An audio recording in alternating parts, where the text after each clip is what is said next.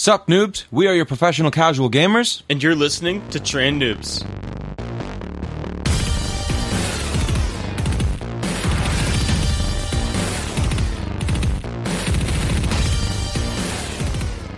What's up, guys? Welcome to episode 8 of Train Noobs. I am your host, Jason, joined as always by Michael.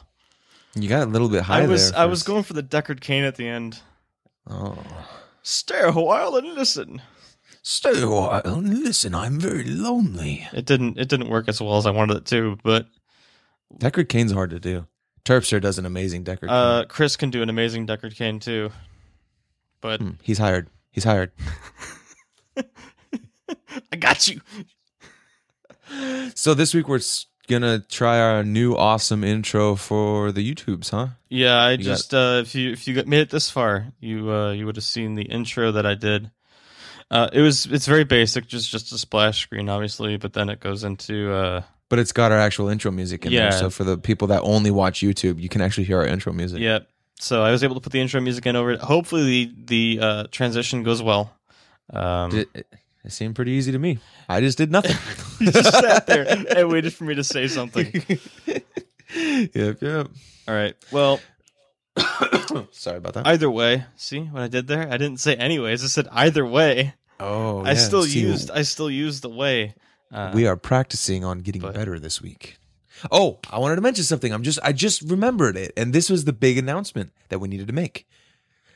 I learned, because I've been really into this whole podcasting thing with you, and I've been researching all about podcasting and how to make it sound real good and all that. Speaking of, I'm getting a little bit of feedback, but I don't know what that could possibly be. Feedback. Doesn't matter. What? Yeah. With the recording. But it doesn't matter. I think it comes out. You probably don't hear feedback. If you do hear feedback, it might be music from the other room, because actually we are recording this. I don't necessarily think it's from you though. West Coast time. It's what, 8:45 East Coast time. Mm-hmm. It is almost midnight here. So the wife is asleep in the other room with a little bit of ambient music playing in the background. So if you hear ambient music, that's what that's from. But I don't think you do. I learned that 90%, that's 90% of podcasts do not make it past episode 7. And what episode are we on today? I believe we're on 8. We are professionals. Casual gamers. Yes, that's true. Actually, it's episode 9 because Genesis was an episode as well. Yeah, well, we're almost at 10. Yeah, And double digits. Man. Next week will be unofficially episode 10. Creeping up on preteens. Ooh. That's not a good phrase. Yeah, that's cool.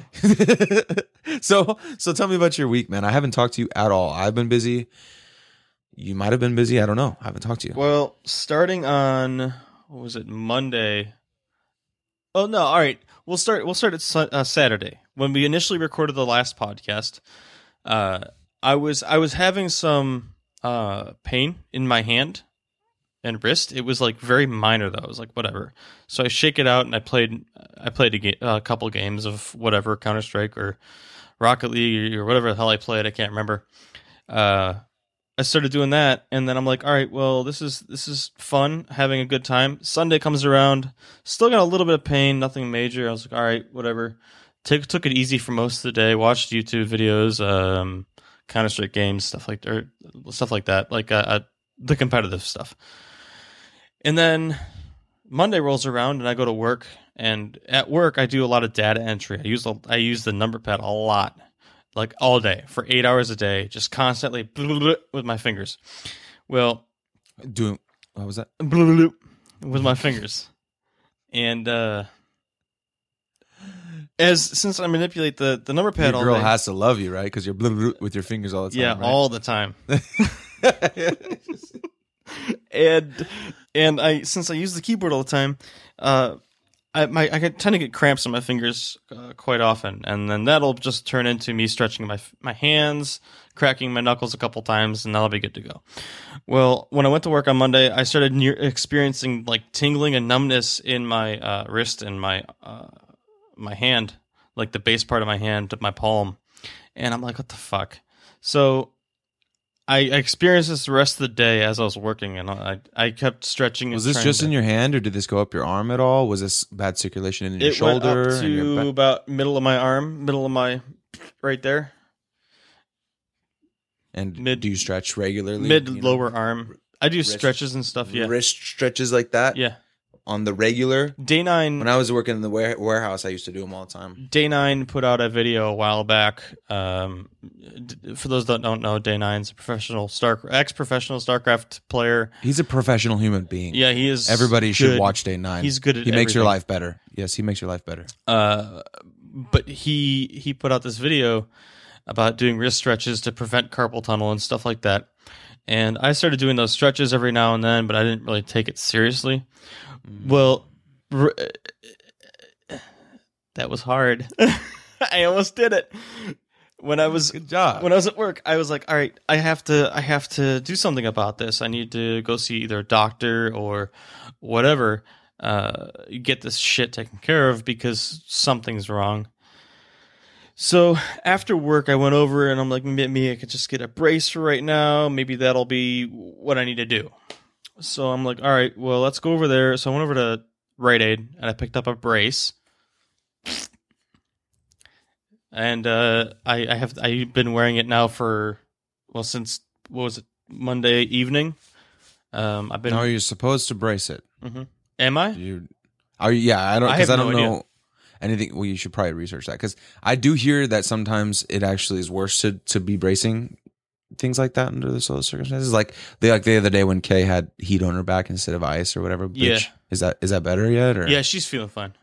Cool. Yeah. You should probably ice your wrist, actually. You got the ice pack now. So. Well, it's on the box. It says carpal tunnel relief. So I picked it up because they got to sell their shit somehow. In the middle, I don't know how well I'm showing it to the stream camera right now, but like in the middle, there's a brace. And then I'll show you. There's like a bump, and it goes down the whole wrist part of it, and it's supposed to help the circulation in your wrist. But when I used it all day Tuesday, it felt better. I could work, albeit at a slower pace because of the fact of that I have the brace on my hand and I can't move my fingers as well. But I used it all day long on Tuesday, Wednesday. I had to take it off every now and then, like for 15 minutes to give my hand a break, because I can't just wear it a straight 8 hours. And then I use it when I get home, and I use my computer here. And then I finally got an appointment scheduled to go to an actual hand specialist, guy that deals with this stuff all the time, on Tuesday. So that's my plan on Tuesday. Now, if I can give you a good piece of advice, you should probably switch to jerking it with your left hand instead of your right hand. That might help. It's hard to jerk with a brace on your wrist, dude. It's I can only imagine. Unbelievable the amount of chafing that this causes. Bloody and raw after fact. It just does not work.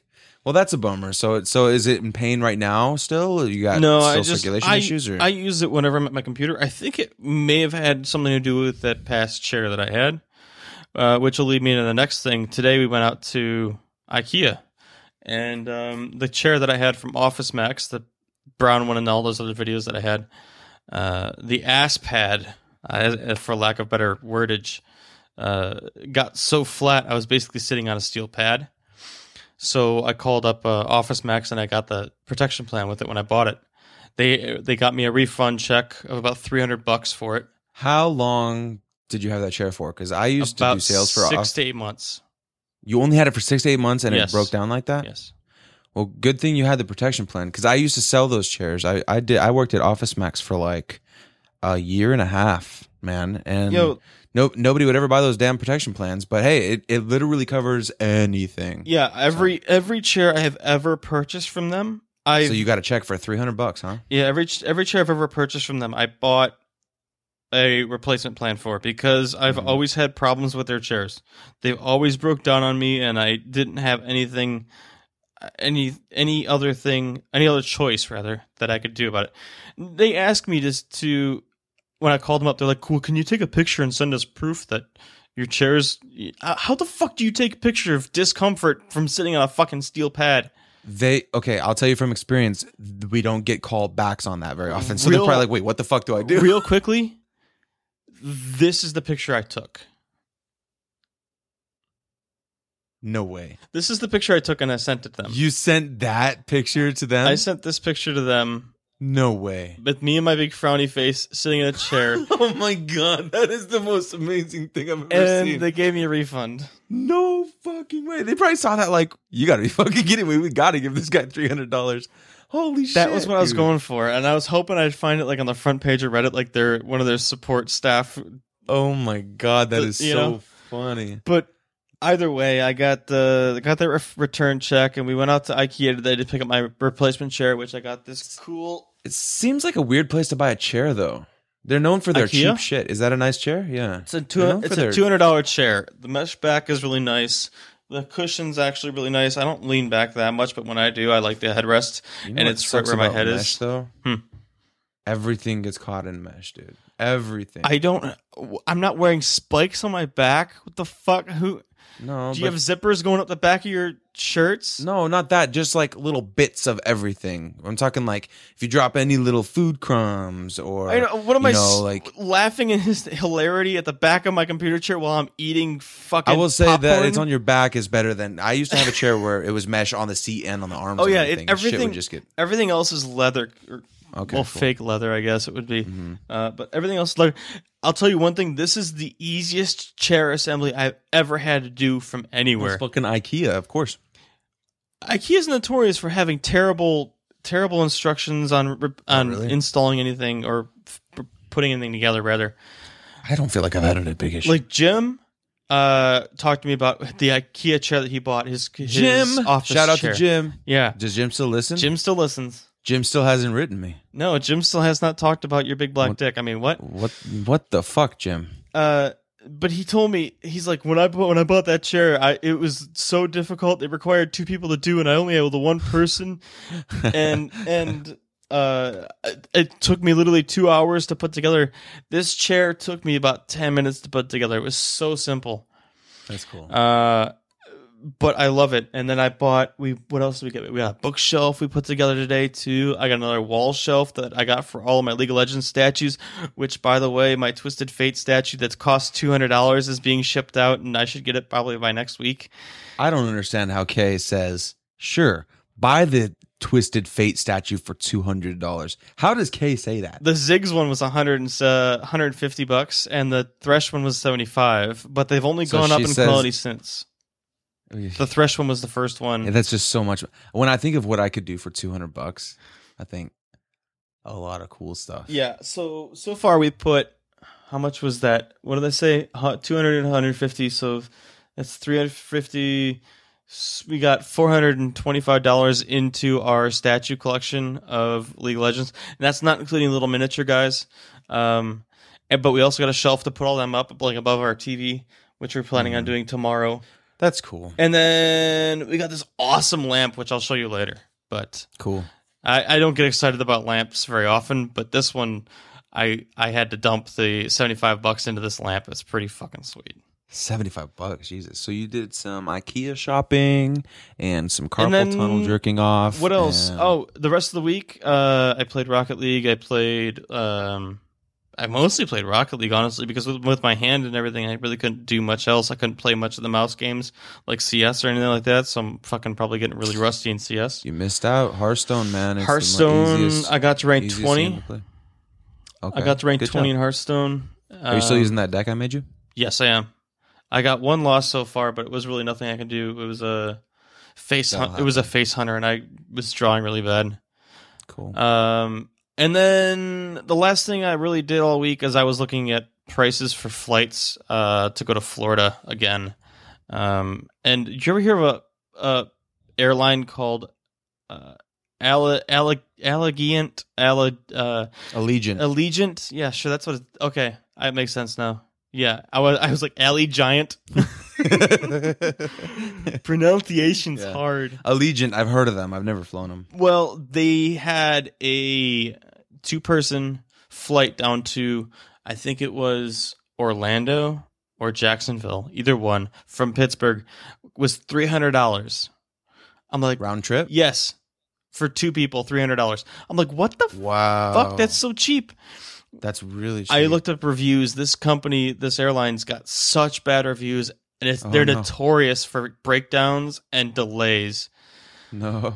So, but for $300, man, I don't know. I might roll the dice. $300 though, and Keel's like, so cheap. Keel's like, we're gonna be mid-flight though, and they're gonna be like, sorry, something went wrong. We lost a wing. We're going down. It's been nice knowing you. Enjoy your in-flight movie of fucking Medea goes to jail.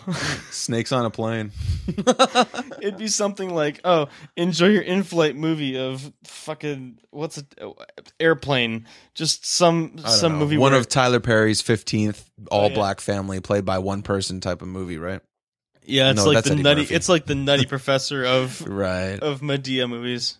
Jeez, but that's like, I don't know if I want to risk it or if I just want to just fucking deal with it and. Well, what's the price variant? What's the normal flight? $700 or so. Oof! I'm flying Allegiant, man. As long as I don't have a little kid with me, where I don't. I'll take a chance. Saving the 400. I'll take a chance of plummeting out of the air at 10,000 feet, as opposed to spending a couple extra $100 for that extra assurance. Shit, man. Anyways, that's really the week. How was your shit? It was an interesting week. I'm exhausted. I don't know if you can tell. I'm not on my game 100% tonight, so bear with me as I try and get through all this stuff, but I'm running on like nothing. But it was good. I played a lot of Hearthstone this week, which is I've noticed, because I swear to God, the Train Noob's Twitter has been blowing up. Oh, yeah. Well, I've been watching some Hearthstone, and I tweet about it when I watch it, and I get a lot of action on the... on those. I don't get very many. I just get a lot of people looking at those tweets whenever I send out those tweets. So that's good. If you're not following the Twitter is @noobs or @trainnoobs. Sorry, @noobs. Oh, God. We're both tired, dude. It's midnight right now. I'm fucking exhausted. Well, I appreciate you staying up late. So I played a lot of Hearthstone this week, which is good because I'll go over a deck that I thought of on my own when I was working one night, and it seems to be working really well. Is it a huge gimmick deck or what? No. It's a real just solid all around deck. But basically, my idea was that I feel like Lotheb, for instance, is 5 mana 5/5, and when you play it, your enemy, all their spells cost 5 more mana. Well, it's when you play that card, you feel comfortable that your board is not going to be touched that round because they can't play their spells. Well, I got to thinking like, well, nobody plays Counterspell in Mage. And nobody plays the other counterspell fucking secret. It's called Spellbinder. Which what Spellbinder is whenever the enemy casts a spell on a minion. Spellbinder a card or a minion? It's a secret. It's a mage secret. I thought Spellbinder was a minion. Yeah, mage secret. Yeah, I might be saying it wrong. It's because there's Spellbinder, not Spellbinder. There's Counterspell. It's Spellbender. Spellbender. I got that. Okay. Yeah, Spellbender. Counterspell just nullifies their spell. Spellbender is when an enemy casts a spell on a minion, on any minion, their minion or your minion.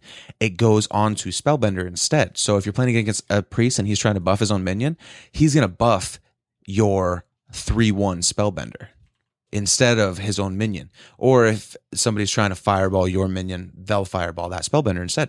And the counterspell. So my idea was basically a spell lockdown deck. And so far, it's owning, man. So I just have high value minions and I'm protecting them so that they can't be removed with spells. And it's just been going through really good. I had this random dude on my friends list. I don't know how he got on there. He played me and I was just kicking his ass and he was way behind and he brawls and he gets counterspelled and he just fucking left, dude. And he logged off. I don't even know where he was from. He was on my friends list. He logged off the game and I didn't see him the rest of the night. He must have been Rage so mad. Quit. Spellbreaker. Spellbreaker is the guy. Fucking counterspell and Spellbender. Yeah, Spellbreaker. But it was a lot of fun. So I've been having fun with that. And then I just came back from the lake this an hour ago. Got back from the lake and drank a lot with Katie's mom last night, and holy shit, man! I think I'm still recovering. That sounds like the beginning of a movie that I've seen on certain discrete websites. Speaking of those discrete websites, did you see that the Fallout 4? Yes. that Yeah, I Fallout saw 4 that. video is on Pornhub because it's getting deleted everywhere else, but Pornhub, it's hidden with all these tags It's of named. blowjob and girl anal and It's- POV doggy style. It was Nobody something along the lines of, fat girl or a girl with fat ass takes it in, but from behind from big black dick or some shit like that. So you looked up this video? Yeah, I watched it along with other videos on that website that I'm not going to speak. No, I'm kidding. I just watched the one video because You're once you go to kidding. I'm Pornhub, kidding. I don't watch porn. I'm kidding. once you go to Pornhub, you only look at that one video that was linked, right? Yeah, right? exactly. You don't look at all That's the all other, all the other images that are on the sides. It was funny because it's like on Reddit, it's like Fallout 4 video leaked onto Pornhub, and it was tagged not safe for work. Like you really needed to tag that shit. I'm gonna look up the name of the actual video if you want to move. So I started playing Fallout Shelter because it came out on Android, which is funny because you know how you can breed people in there? You just put two different, gendered people fucked up, into one room. And they're like, oh, I really like hanging out with you. Oh, I like the look in your eyes. Oh, do. And then they just go in the back, and there's all these smiley faces that pop out while they're having sex and stuff. She comes and out then she miserable comes and out pregnant. miserable and pregnant. And might I mention, she's also useless. She will not help you when you're being raided. She just runs away. No, but she does do stuff though, which is nice because you could put her back at her main job. But then she'll work. the dude comes out from the back room all happy and cheerful and shit. Well, I've been taking literally one guy and just having him fuck everybody. He's literally... You know what's funny? I was mentioning the TAC podcast earlier, the TAC podcast. Yeah. Jocelyn did the same fucking thing. She said she had one man whore. Yeah. He was a man whore for the entire the place. main dude that you get when you first start had like 6 strength. So I just kept him in there, just pumping out babies like crazy, and I just jizzing into these girls all night long. Yeah, just swapping. I got 6 strength, baby. Let's do this. Swapping women in. But I think what eventually I'm going to do is I'm just going to take the dude with the highest charisma because that's the stat for that room and put him in there. Yeah, with just every chick. Just keep rotating. You just got to get that turntable with the Barry White high charisma guy, and you're good to go, right? Yeah. Named Barry White. Ironically, I named somebody Nathan Drake. Well, my week was also awesome because I just saw this morning this awesome thing, the Final Fantasy VII Reimagined. Have you heard about this up until today when I told you about it? No. Okay, so what Final Fantasy VII Reimagined is it's some fans out there made a demo that's playable. They made it in Unity, and it's a side-scrolling beat 'em up game, and it's so cool looking. I'm sorry. I just found the name of that Pornhub video. It was, wait, no, that's not okay. This is risky. Okay, so I'm gonna click this. The YouTube channel might hear it really briefly before I pause it. Oh, it's been removed. Oh no! Damn. Well, what Kotaku said that the video is okay. Yeah. The video was tagged. Hidden camera shows audience teased by Big Butt Man in Tights live. That was the first initial one. By Big Butt Man in Tights. And then it was also changed to a different title that was more along the lines of something that I've said before. I just can't seem to find it right now. But you keep going, and I'm going to keep digging. Oh, great! And I'm gonna eventually get the name of that. I'm looking forward to being interrupted again for that. Yeah, I'm gonna eventually get the name of that video. So this Final Fantasy VII Reimagined, it's like visually, I guess you could say it's like a sort of like a Maple Story type thing. Just it's 2D side scrolling, like a Mega Man style thing. And you're fighting bosses and stuff like that. There's only one level right now on the demo because it's a non-profit fan made thing. It's really sweet, but there's like some things put into the game that are from Final Fantasy VII. Like you have a materia options and stuff like that for casting your spells. It's really cool, but it follows Cloud and Tifa, and unfortunately this is something that even the creators of this are saying, well, you guys better get in on it now. It's free and it's non-profit and anything like that, but you need to get in and play it because Square Enix is known for taking this kind of stuff down. Oh yeah. So The link is in the show notes. I was gonna say it's not even just taking it down though, right? No, well, they send a cease and desist. Yeah, and basically saying that you have to quit this shit, otherwise or we sue you for a lot of money. Exactly, which is just absurd because it's a non-profit thing. If anything, it helps Final Fantasy VII. It gives hype to the name and to the game. But the link's in the website. You can go to their website and you can play it. I think it supports browser-based as well as there's an executable file for Windows. So you could go on there and try playing it out. Yeah, well, I think how it should work is as if somebody makes a game like this, right, that like, how am I going to word this? Okay, so if an individual fan, somebody makes a dedicated game towards a subject like this, right? Mm-hmm. If they release something like that and they go, all right, guys, I released this dedication that I made for this game that I really love, and they don't charge anything for it, mm-hmm. What's the harm? If they're releasing it 100% for free and they're not getting anything for it, even donations, right? If they're not making anything for it, then you should be able to release a game like this because it's a fan-made creation. It gets the name out there for your game, like you said, and it gets hype for the next thing that comes out.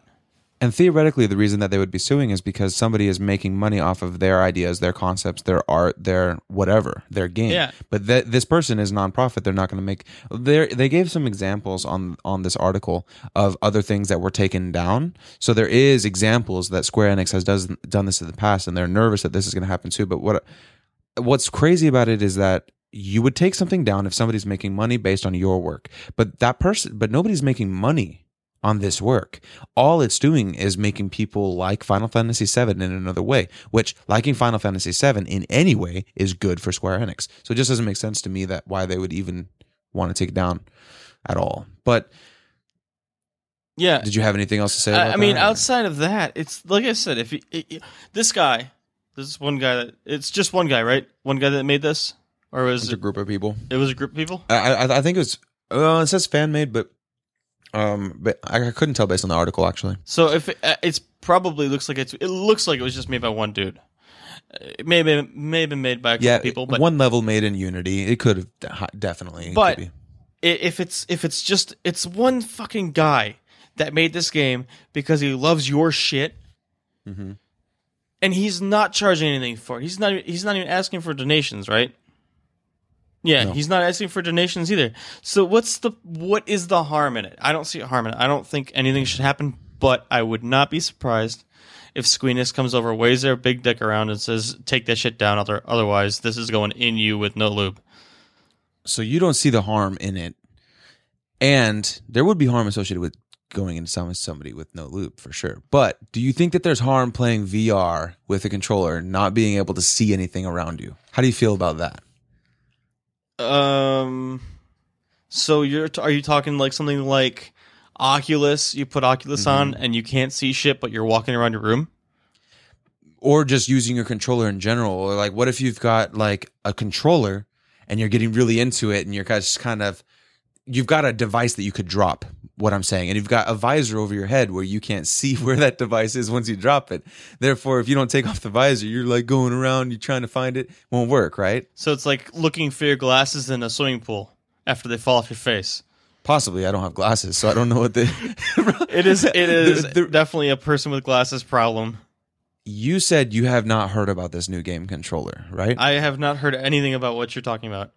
The Talon game controller is this really sweet new thing that is being made by a company called Titanium Falcon, and it's a game controller that is going to it's going to learn the movements of your hands by using a ring. It's a really sweet looking ring that goes on your finger. It's got 9-axis motion controller sensors in it, and it's supposed to be super sensitive and be able to. Is there a picture of this up there? Yeah, on the article. Yep. Okay, Let me look at this picture while you talk. Yeah, it connects via Bluetooth. What are you laughing at? It looks like a cock ring. What the fuck? Why would you know what a cock ring looks like? You've never looked at a cock ring. Come on. No, I've never looked at a cock ring. You're a fucking liar. So it's this cool looking ring, I think. Apparently, I think cock rings look cool because this looks like a cock ring, and I have no idea. I have no idea. I love how you just skirted right around that. Like you didn't even pay any attention to it. Like, oh, I've never seen a cock ring. I have no idea what you're talking about. I've never seen one, man. But if you think that it looks like one, and I think it looks cool, then obviously I like cock ring styles. It seems really neat, man. It's Bluetooth. Okay, so it will connect to consoles, mobile phones, and virtual reality. So, and you'll just use your hands. So it's a mobile controlled cock ring for your hand. Oh my God. Okay. Yes. It's a finger ring. And if your finger is as wide around as your cock, it might be able to go on your cock. Based on what you told me earlier, you might be good to go. don't spit your water out there. By the way, if you're watching the video and you ever see me like lean over to the side, it's because I always use like glasses like this and they drip. So I don't want it to drip in my lap, so I drink over here. Why don't you use a proper cup like my manly pink cup right here? This is a proper cup. It's a glass. It's a reused glass from before. Oh look, so, I'm getting a text message from Jim right now. Oh. It would be even more special if we were live streaming and he was like, "Hey, watching your stream." No, he made me a really good offer though, because we're both into.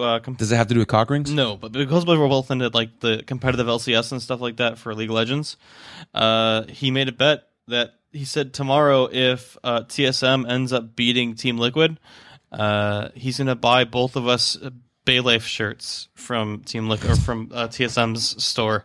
So I'm really hoping TSM wins tomorrow, so I can get a free shirt. That'd be pretty sweet. So the Talon cock ring is also going to have 2 action buttons on it. So those will give me a second to drink. All right. Anyway, so it's going to have more functionality than just movement. Apparently, there's a couple buttons on there too. I don't know what those would be used for, but it's going to connect to all these different things. And I think that it would be really good for VR. They are currently trying to raise $300,000 on Indiegogo for this, though. Good luck. And it's supposed to be around $100 for this. I mean, if it does what it does, I don't see a reason why it wouldn't reach $300,000. But it's weird to me, though, that these companies are just going to Indiegogo instead of going to investors. Like, why is this becoming the new norm? It makes me a little nervous, man, because there's a lot of things, like I've been hearing a lot about the coin that just came out, and it's fucking useless, and everybody's pissed about that. So how many things are going to come out that just don't work? Like, what if this is just a really elaborate thing that is just not going to work? So, I mean, it seems complicated as hell to make this work, and nobody's done anything like this before. So, and they want our money to do it. Okay, so for people that don't know what it is, the coin basically was a credit card that you put all of your other credit card information into, and then when you go to swipe, you select which card you want to use. So basically, it replaces all of your credit cards with one that's in your wallet. So basically, it's a one credit card to rule them all. Kind of like this one cock ring to rule them all thing. But basically, you said there's going to be buttons on this, and I'm assuming if you put it on something like your index finger, right, you would use your thumb to push the button. Yeah, probably like that. And then that would trigger your shit, or you could put it on your dick if your dick's that size, and then use just your index finger and thumb. But then if you're trying to play a game while you're trying to play your dick, that's a little bit of a sidetrack. I always play games with my dick. With your dick while playing. I always poke the butt. All right. Anyways, that's the carpal tunnel. Anyway, but I don't know, man. I understand where they're going with this, and I understand the idea behind it, because it frees up your hands to do whatever else. You want to grab a drink, grab your drink. You want to eat your food. Do whatever you want to do with your hands, because it leaves your hands free. It's a hands-free device to play games because it's on your finger, and you could just press it. So you can play while you're driving? Sure. Do whatever you want to do. Katie just got a ticket 2 days ago, $160 for being on the fucking phone, dude. Wow, Oregon sucks. No shit. Remind me to not be on my phone while I visit you guys. But either way, when you might even be able to use it with like racing games. Steering wheel, you're on your steering wheel, but you're too lazy. You're too lazy to reach behind the steering wheel and switch the shift button, and you have the shift button on your ring. You press that, and then maybe that also detects. I don't know. The possibilities are cool. If they use it like a motion tracker, kind of like kind of thing, then that'd be interesting. But I don't know. We'll have to see how it turns out. It's definitely one of those things that it's like, I hope it works like it sounds like it works, because it seems too good to be true. Yeah, if they go ahead and they just drop the ball on it and they shit the bed and everything goes down the tubes like some other past Indiegogo campaigns or Kickstarter things go, then I think it'll probably go as well as this next thing, which is Twitch playing Dark Souls. Which is not going very well. So for anybody that's not aware, basically the Twitch Plays quote unquote series. They did a couple of different things. They did Pokemon. They did I know they did another one after Twitch Plays Pokemon. Well, they did the like red and blue or whatever Pokemon, and then they did like the crystal or diamond one or whatever. Did they just do Pokemon? I thought they did more than just Pokemon. They might have done, Twitch but I know that they did a Plays- couple different Pokemon games. But what he was saying was basically what it is it's a overlay that goes on the game, and it shows you like it's hard to explain. Basically, Twitch inserts commands. So you insert up arrow or down arrow or left arrow or right arrow or You A put all or that in B chat. or start or select. You put that command in chat, and it does those commands through. It grabs those commands out of chat and it plays the game using Twitch chat, which is chaos. Yeah. So at the peak of Twitch Plays Pokemon, there was like 100,000 people or something like that in there. It was crazy. And eventually they beat the entire game playing it. I don't remember playing it like this. Yeah, I don't remember what the end time was. Twitch Plays Pokemon beats. Beat? I don't know. We'll see what happens. But yeah, that's the history of. Oh, how long did it take for Twitch to beat Pokemon?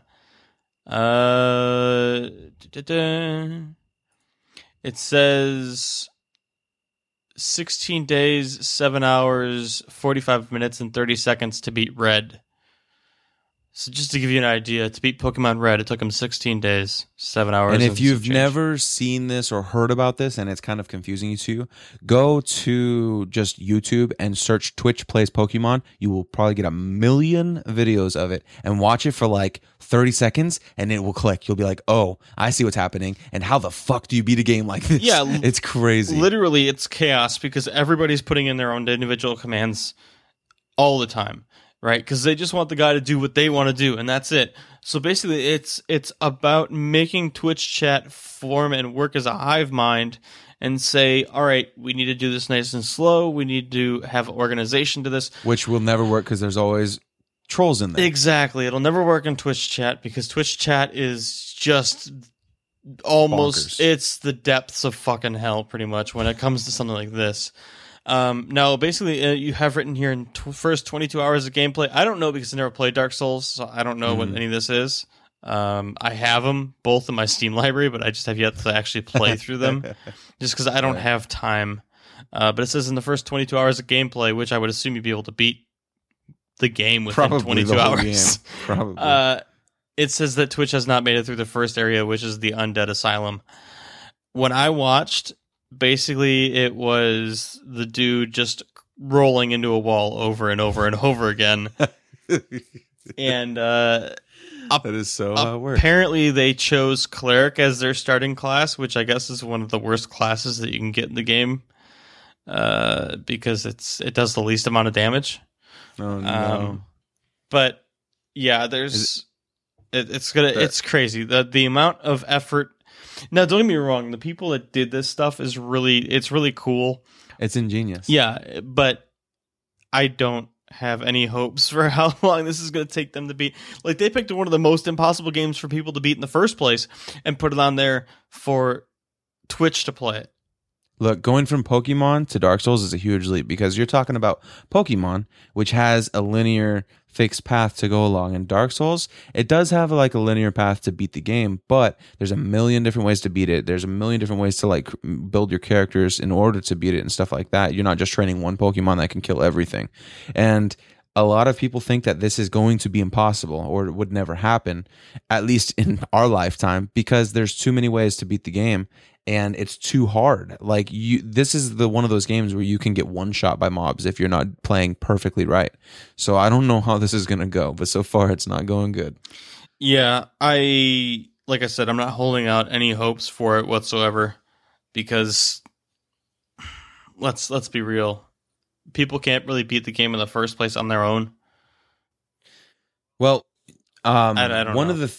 one of the things that you might be able to do with Dark Souls in the future is maybe play it on the Smock Zero.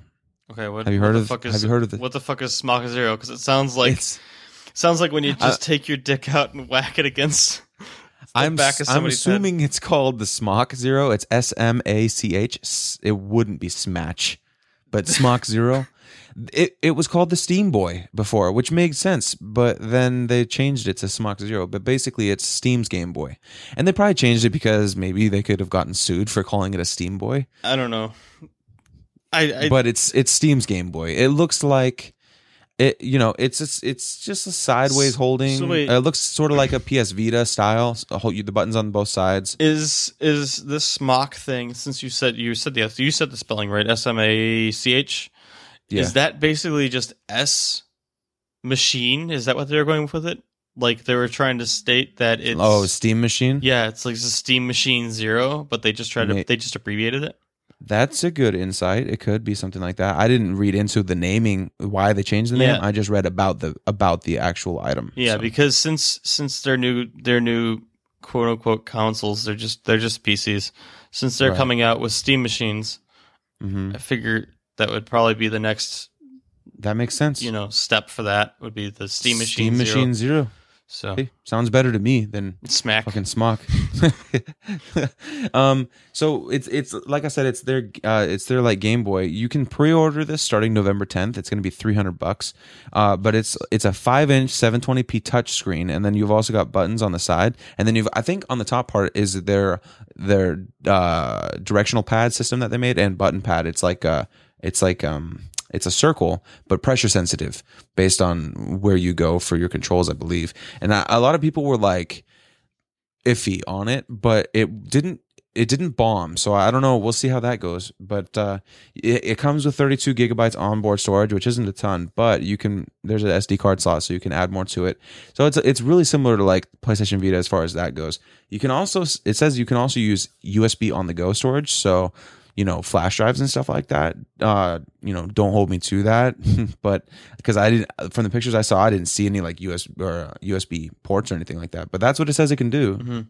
So, and I mentioned Dark Souls earlier because there's a good chance it could play Dark Souls. The games that they gave examples of that it would be able to handle are games like Half-Life 2, Civilization 5, Tropico 5, BioShock Infinite. I mean, given those games, I don't see any reason why I wouldn't play Dark Souls.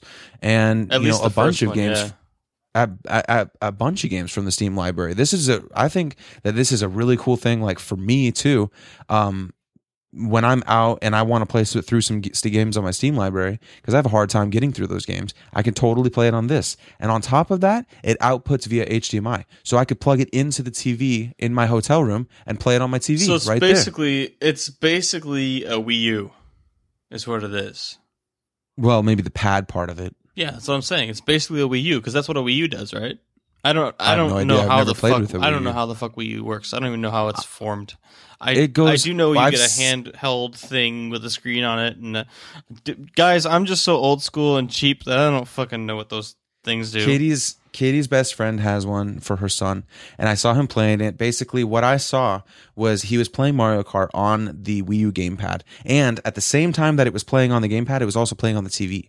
So it was like broadcasting to the TV as well as the gamepad. So he had the option to look at the TV or the gamepad, which seemed redundant and stupid to me. It just didn't make sense to have it playing in both different places. But there was some different kind of controls or you could do via the gamepad versus the TV or something. I don't know. I don't care about that. I think what it is there's also touch screen control on the actual handheld device too. Right. Well, there is on this new Steam Machine Zero. I'm going to call it that because I like that better.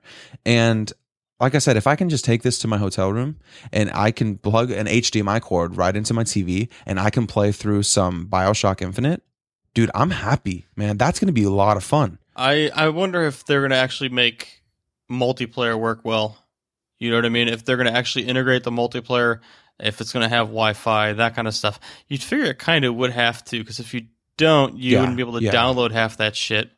No, it's definitely gonna have Wi-Fi. I mean, I don't know if they'll ever come out with like data plans for it and stuff like that. I don't think that you really need it because nowadays you just use your phone for a hotspot and you're good to go anyway. Access your Steam friends and then play. You know, I don't know how well a mobile controller would work if it be as good as mouse and keyboard, but you know, you'd actually be able to play some multiplayer games with your pals. Now, if this takes off, I wonder if in the future it's hard for them to do like a Bluetooth receiver in there where you can maybe just hook up a keyboard and mouse. You know, you got your Steam machine there, you're out traveling or something, you plug it into your TV, you got your keyboard and mouse, you know, and you just kind of go for it. That would be so sweet. It says on here the USB on the go storage. Yeah. I don't see why you wouldn't be able to use that same USB port for maybe an extender or something, or a hub of some variety, and then plug your shit right into it. That'd be really cool. This would be a really cool way. And for $300 for me to play my whole Steam library at this kind of convenience, you know, a 720p touchscreen, I'll do that, man. And if I can send it over to the TV with a HDMI port and it looks good and it upscales nicely, because it is 720p. Yes, on I was just going to bring that up too. If you try to, you know, throw that shit onto a 1080p screen or 1440 or whatever with the HDMI port, will it actually upscale to that resolution or will it stay at 720? You know, as far as I'm concerned, it could stay at 720. That's fine because it'll still look good. Yeah, like 720p on television it's just not fine. bad depending on the you know, the actual size of the TV. I mean, think about it like this. Almost all your PlayStation 3 games, you're not getting 1080p out of any of those. Yep. Even if your TV is a 1080p TV, it doesn't matter. You're seeing 720p. That's what it's doing. So I think that's great. I don't know. I'm really excited to be able to play my Steam library like this, if that's possible. And this might be something that I look into in the future. You know, since we're talking... We'll see how it does. Since we're talking about monitors really quickly, I did find out, because I remember you mentioning to me that your Windows 10, your 144 hertz was not working with Windows 10. Mm-hmm. It's because you have to have both your monitors have to be the same refresh rate. I assumed that. Yeah, that's what I assumed. So if you don't have two 144, then you won't be able to get your 144 hertz out of it. You just get your 60. Yeah, which means that I'm gonna have to get another one of these awesome Acers I have. Oh man, whatever will you do? Not right away though, unfortunately. Oh, yeah. But it'll come in the future. For now, I'm just stuck on 60, but that's okay. Yeah, well, yeah. I'm looking forward to at least getting one too. But I guess if I get one, then I wouldn't be able to upgrade it just to 10. But regardless, another game that is coming out soon that could be played on the Steam Machine Zero, but has a big news topic for us this week that I'm excited to talk about, is called The Flock. You've really not heard anything about this up until now? Right? I have never heard anything about... I don't even know what this is. When you say The Flock, I just think about some kind of birds, like the movie Birds. I didn't hear too much about this until I read about it this week, because it's been on the down low, and then they just finally announced some releases and stuff like that. But basically, that's called the DL for the cool kids. Yep, the DL. Get on our level, fuckers. So, goddamn hipster teenagers with your trying to read your Final Fantasy VII. Taking away our Final Fantasy VII battle system. That's a callback to episode 7. In case you're just picking up episode 8 without listening to 7, what kind of monster are you? What kind of a fucking monster are you? So they announced that that this game, The Flock, is gonna. Well, let me first, before I say what it is, I'm gonna read the description of the game, because that makes more sense. So this is the description of the game via their website. So it says, The Flock is a multiplayer thriller in which you can scare friends. Everybody starts as an agile monster from a species called the Flock, but the goal of the game is to grab and hold the light artifact, which transforms you into a hunted carrier. Only the carrier can win the game. So you want to hold that light artifact. The twist is the Flock are not allowed to move in the light of the artifact, or they will be burned to a crisp in mere seconds. If they choose not to move, they turn into a stone statue and are invulnerable to the light. If you've paid attention, there's two things that can happen to the Flock. They either die, e.g. by moving through the light, or they transform into a whole different creature called the Carrier. In both scenarios, there will eventually be no more Flock. If this is the real world, it would mean the Flock is a tragic race doomed to extinction. We want to convey that story into our multiplayer. So this is what it is. The Flock is a race that when this race expires, the game is done. They are taking the game down. They are not selling it anymore. They're taking it off online retailers, everything. And the only people left that are going to be able to play it and see the finale of the game are the people still playing the game. So that's it. Okay, so basically, there was another game that was like this. It was basically like you play the game. If you die in the game, you never play the game again. I don't. Kind of situation. I'm kind of feeling like I know what you're talking about, but I don't remember what that game was. So maybe you look that. Yeah, I'll look that up. But you go ahead and Yeah. get on the next thing. Okay, so the game is slated to release August 21st. August 21st. It's gonna be $16.99 on Steam and on the Humble Store, and you can just go to their website. The developer name is called Vogelsap. That's VOGELSAP. So Vogelsap. I got the game name, by the way. Oh yeah, what is that? It is called Upsilon Circuit. Basically, if you die in the game, it's permadeath. Basically, you die in the game, you can never play the game again. So you only get to play it once, and you do not want to die. So, but the game will never like finishes and gets taken down for sale or anything, right? Basically, the way it's going to work is it says... Is it live right now, or is it... I don't know. I'm going to look that up after I read this really quickly. It says... so this is about Upsilon Circuit. This is not about the Flock. It says the fantasy RPG plops specially selected players into a single server and divides them into 2 teams of 4. This means only 8 players will ever be playing Upsilon Circuit at any given moment. And their adventures will... 2 players. I do remember hearing this. Their adventures will likely come to swift, brutal ends. Sounds terrifying, right? Every move you make can literally be your last. So basically, there's only 4 people on each team playing at any given time. And if you die, you're done. And basically, they're saying it's kind of like a multiplayer fantasy RPG meets Twitch Plays Pokemon, which we talked about, because of their exact quote, which reads... Each contestant explores the overworld and generated dungeons in search of the Dream Tech crystals. They fight monsters, avoid traps, and compete with the opposing team. When the contestant fights monsters or gets treasure, the experience and other rewards go to the audience. Experience is used collectively by the audience to level up the contestant's skill tree. Simply put, the audience is part dungeon master, part strategist, and part judge and jury. That's neat. So if you die, you can also... I think what I was reading before about this game, I'm not going to go anymore this article because this is about the Flock. This is not about Upsilon Circuit, but they were saying that if... Let me see. No, it is not live yet, but they do have a mailing list sign up on their website. That's all I see. Okay. But basically, you can be in the audience and play because it's like... Okay, so basically, their About section on the website reads, part game show, part action RPG, Upsilon Circuit is an exclusive single-server online 8-player game. When someone dies in Upsilon Circuit, they can never play again. When you are chosen to play, the world watches and everyone has a hand in your journey, both friend and foe. So if you die, you can watch only and that's it. And you'll never play again. But that'll be an interesting game. I'm actually really looking forward to it. But I have a feeling I'm going to die really fast. So one of the main differences between that and this is everybody can play the Flock at the same time. So if you pre-order the game also, you're going to get an extra key. So pre-order the game. It's $17 on Steam. It's released on August 21st. So if you're going to buy it before August 21st, you get an extra key to give to your friends. So the population before the game is done is going to be 215,358,979 people. Yeah, you read that number right.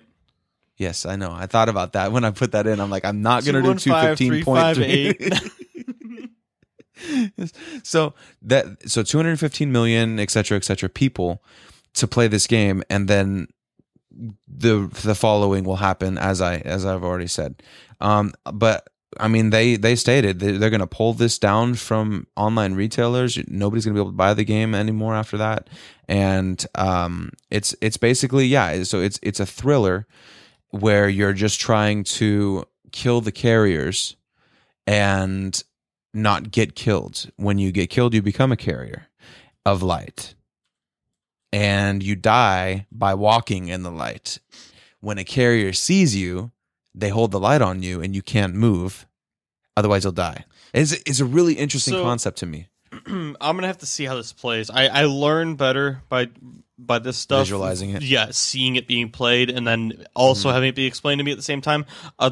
Instead of somebody saying this is. I did see a gameplay trailer of this, and it looked really interesting. Yeah. Now it makes me wonder if they had ideas for this game before Upsilon Circuit was announced, or if Upsilon Circuit was announced first, and then they were like, you know what, that sounds like a really good idea. We can come up with a really good twist on this. Here's our twist. Blah. Who knows? But I will say that both of these games have one similar feature in that they're limited like that, but they're limited in much different ways. Epsilon Circuit only has 8 people playing at the same time. That's it. Yeah, and then this when you game, but see, once they get up to population and that population is extinguished, the game is no longer going to exist anymore, and there will be a finale. There will be a finish to the game, which is really intriguing. Now, here's the thing, right? In Upsilon Circuit, once you die, you can't ever play again. Is this the same way? Because it just says that. Where is it? Either you die or transform into a carrier. Both scenarios, there's eventually no more flock. Basically saying that there's gonna be extinction. Does that mean you could play more than one time? I'm not sure. No, because what happens is if you start out as a flock, and then you turn into a carrier. Yeah, right. But they're also saying that the population is supposed to be this right here, the 215 right. So that's million. That's the population of the flock. Okay, that it can't go above that, and eventually all the population dies off. But exactly, are they and turns into carriers? Exactly, are they planning on selling 215 million fucking copies of their $17 indie game? Because I have no idea. I don't think that's going to even happen. But so maybe you would create a new flock character if you want to, or maybe if you are a carrier of light and you die, you turn back into a flock. I know. I see. I figured that you would have to. The reason that they stated this population, I wonder if there's a reason why they came to this exact number, because it's not like something rounded like 100. I think they're trying to be obscure, like 100 million. So basically, either if you only die once, then they have to, if they want to meet this population goal, that means they have to sell over 215 million copies of the game, which is not going to happen because AAA games don't even sell near that much. No, right? You know what I mean? I think GTA. How much did GTA 5 just recently broke some fucking big old millions like 40 of numbers? million or something? Yeah. I'm going to look that up. But okay, well, they did say that there's 2 ways that the population of the flock could increase if the game goes to consoles or if there's any players found hacking or botting. The dishonestly lost lives will be restored. I honestly, Jay, the only way that this makes sense to me is that you can create another flock character. And once all those 250 million... Yeah, that's the only way that it's going to work. That's exactly They're what not going to... Yeah, they're not going to be selling 215 million copies. So I'm assuming, and I should have done some more reading on this, but this is all very short work done when I got home. But yeah, I'm assuming that you die as a flock, you turn into a carrier, and if you die as a carrier, maybe you have a chance to spawn again as a flock and start all over. I don't know. I figure once you die in the game, you're gonna respawn basically. Respawn, right? Yeah. That's what it was. Well, I'm going to look forward to this and see how this goes because for $17, I'll definitely jump in and play this game. And if you pre-order it, I might even consider pre-ordering it because I can get one extra key, throw it to you.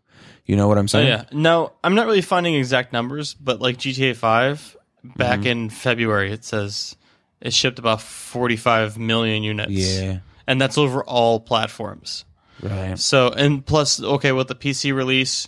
You probably figure as of May 19th, they sold 52 million units.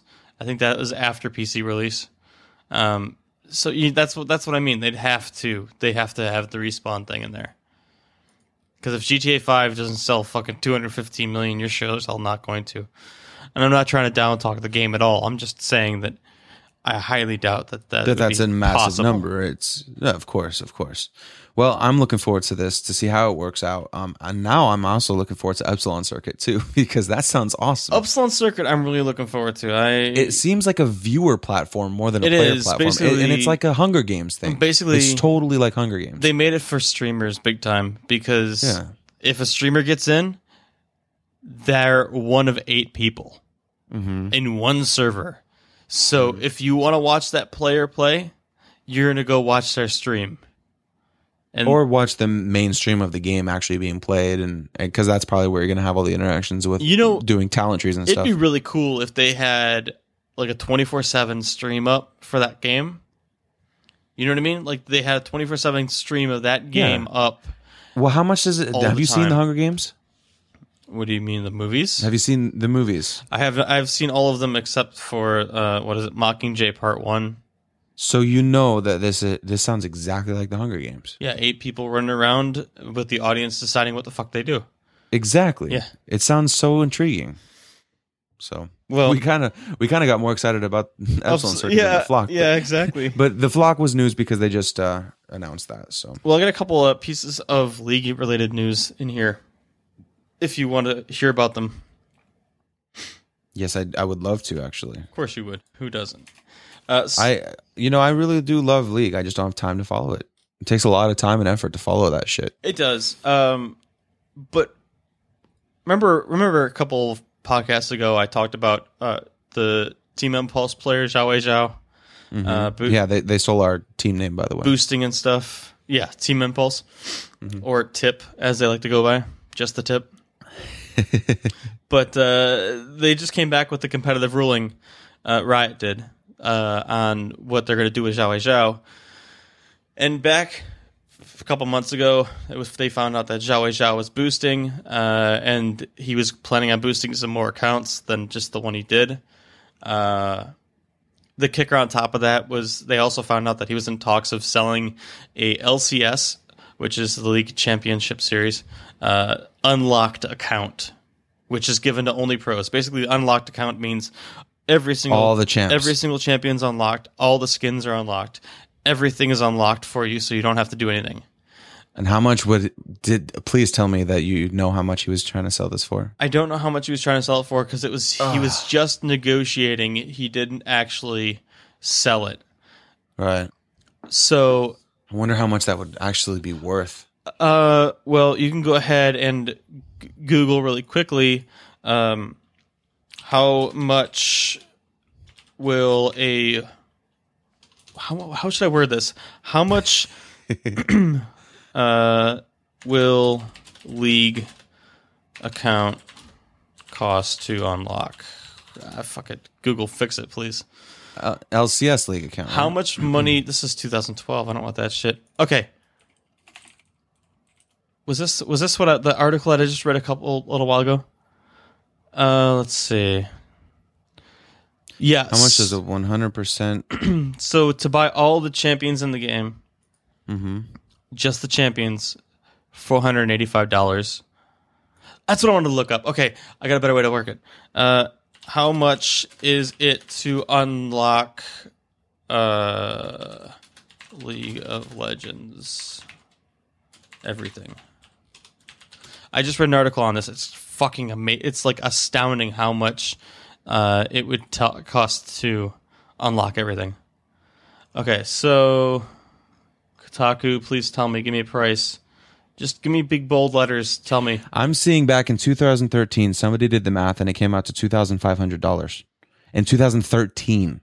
So we're talking. It was on July 31st, 2013, that this guy basically added up all the skins, all the runes, all the champions, everything, and it was $2,484.56. So in 2013, and they have added a lot more shit since then. So easily over $3,000 for a brand new account, or for a 100% account. Right? I found it. Basically, if you want to buy everything in the game, it would cost $4,000 almost, probably at this point. So if you were to sell an account with all that stuff, now that's only the stuff that you could buy. I don't know if these League of Legends accounts, the unlocked ones for pros, come with stuff you can't get. Come with the legendary skins and the things that are legacy skins that you cannot buy anymore, or stuff that's earned by getting certain rewards, like getting gold placed, gold or higher in ranked, and unlock these championship skins or whatever the hell they're called. I can't remember. Victorious skins. I'm really surprised at what all this kind of shit Zhao Wei Zhao is doing. Like, what's he doing, man? I don't know, but basically the ruling was that he's banned from any Riot-affiliated competition until February 2016. So we're talking freaking 7, 8 months? Yeah, something like that. But still, I guess basically they figured it was harsh enough punishment. He didn't actually sell his league account. Well, what about his manager who had his PayPal account attached to the sales? So basically, the manager, the guy's name is Alex Gu. I believe that's how you just pronounce that. It's just GU. So either it's Gu or Gu or whatever. Anyways, Or Zug Zug. I'm probably butchering it. Zug Zug. Work. His PayPal was being used to collect money from Zhao Zhao's Boost Ease, I guess it would be referred to. Zhao Zhao was just using his PayPal for stream donations and stuff like that because in order to get a PayPal account, you have to have a social security number. Zhao Zhao, being from China, does not have one of those, so it's impossible for him to get a PayPal account. So he's using Alex's account to get those stream donations and stuff like that. So if Alex was paying any attention to his PayPal account whatsoever, he probably just figured that it was from stream donations. Okay. Now, says Alex Gu. Alex and the rest of Team Impulse said that no one else uses that PayPal account. Method? Really? The PayPal account, yeah. Just Zhao Zhao. Just Zhao Zhao. So Zhao Zhao, Alex, and Team Impulse all stated that no one else knew that Zhao Zhao was boosting or was planning this account sale. But yeah, long story short, basically, Zhao Zhao banned from any league until February 2016. So it's crazy, man. Now it's crazy. The second piece of league news that I have was the team Renegades is a team, or was a team rather, in the NA Championship Series for League of Legends. And basically how it works is, or Challenger Series, excuse me. It's really late and I'm really tired, so this is kind of all going by the wayside. But it's all right. Bear with us, listeners. We're here for you. Basically, we're so tired. This is the last time we're recording a fucking podcast at goddamn 1:00. But how it works is, I explained how the ranking system is in League of Legends, but the Challenger Series, teams that get into the Challenger Series are to best of the best Challenger teams, or best of the best league teams, rather, excuse me. And they play in this Challenger Series, and then that ranks them 1 through however many teams are playing. Well, Renegades was one of the top teams, so they went on to play the second top team to find out who would get a basically bye to get into the LCS, which is like the best of the best of the best. Whereas the Championship Series is only, or Challenger Series is only the best of the best. But the Team Renegades has a support who is a female by the name of Remilia. Remilia is an amazing Thresh player, and if you don't know who Thresh is, go look him up. He's very difficult to play. He's one of the more difficult supports. He's got such a diverse kit to do everything in the game. Kit just means all the abilities that you use. Yeah. As you have like 5 abilities you use, and that's basically what makes your kit. Yeah, four abilities and a passive, but yes, you can count that as 5. Right. So Remilia is really good at Thresh, like real fucking good. The best Thresh player in the world goes by the name of Mad Life. He's a Korean player. People have dubbed her Mad Wife because she's so fucking good. But basically, she got into the LCS with her team. They ended up playing against Team Coast as the second place team in the NA Challenger Series, and it was a best of 5. Renegades beat them 3-2. They brought it back at the end. Coast was up 2-1, and the last 2 games, Renegades ended up winning, which were actually really good games. But they made it into the LCS, and despite them actually making it into the LCS, Remilia made a post on Reddit, a big long post on Reddit, basically ranting and talking about some of the issues that she has with the community and stuff like that. So she says that she's probably going to end up stepping down and leave the team in a little bit because, or by the time that the next split rolls around, because she doesn't really exactly say why, but she hints at some stuff like really strongly, and the speculation is that she doesn't want to deal with the kind of harassment that she'd get from the community, which is mostly male dominant. And if you've ever been known as the most toxic gaming community in the world, if you've ever been to Twitch chat, you'll understand the kind of harassment that you can get. Basically, does she stream? She does not stream. Okay. That's probably one of the reasons why she doesn't stream. I was gonna wonder if she was one of those girls that's just like flaunting her chest and all that. She's not a streaming. cam. She's not a cam girl on Twitch. Man, I hate that. But what they did, I found really odd. She didn't really mention this too much, but it kind of there was an idea there. They mentioned that, or when you were watching the show, the fucking Challenger Series promotion tournament, which is what this was. As you were watching it, they weren't showing her very much. And when they show like the team, they do like a down the line shot of the team so you can see all 5 members sitting there. They kind of cropped her out and they only did the 4 members. And then they never really showed her player cam very much. People were like, I don't understand why they're not doing it. And when they did, Twitch chat would go, "Oh, grill, there's a grill on stream." Oh. Just like fucking Twitch chat does. Most of them just being trolls because they're complete douchebags. I wish I could say that it's all super young, idiot 15-year-old boys, but I bet you it's dumb fucking 30-year-old boys too. Hey. I don't think... Hey, lay off. What? Lay off. I'm not saying you. I'm not saying you, but hey, man, I know people that are in their 30s that are way more immature than some 16-year-old guys I know. It's just, it happens, man. You know, come on. I'm almost 30. It's just so gross, man. Like, I almost wish sometimes people were forced to use their real names, just like Google Plus was, so that, or YouTube was, just so that these guys will shut up. Kind of like dude. they fucking did, Blizzard did when they announced Real ID, and you had to do Real ID. You don't have to do you it. Had like, to when they first announced it. Oh, was it? Yeah, when they first announced it, people would be able to research your Battle.net account and get your Real ID name. People were flipping shit, and then eventually Blizzard changed it. But I don't remember that, but I believe you. Yeah, so. Regardless of all that stuff, they didn't really show her very much. I just think that any troll, it should automatically post their name and address.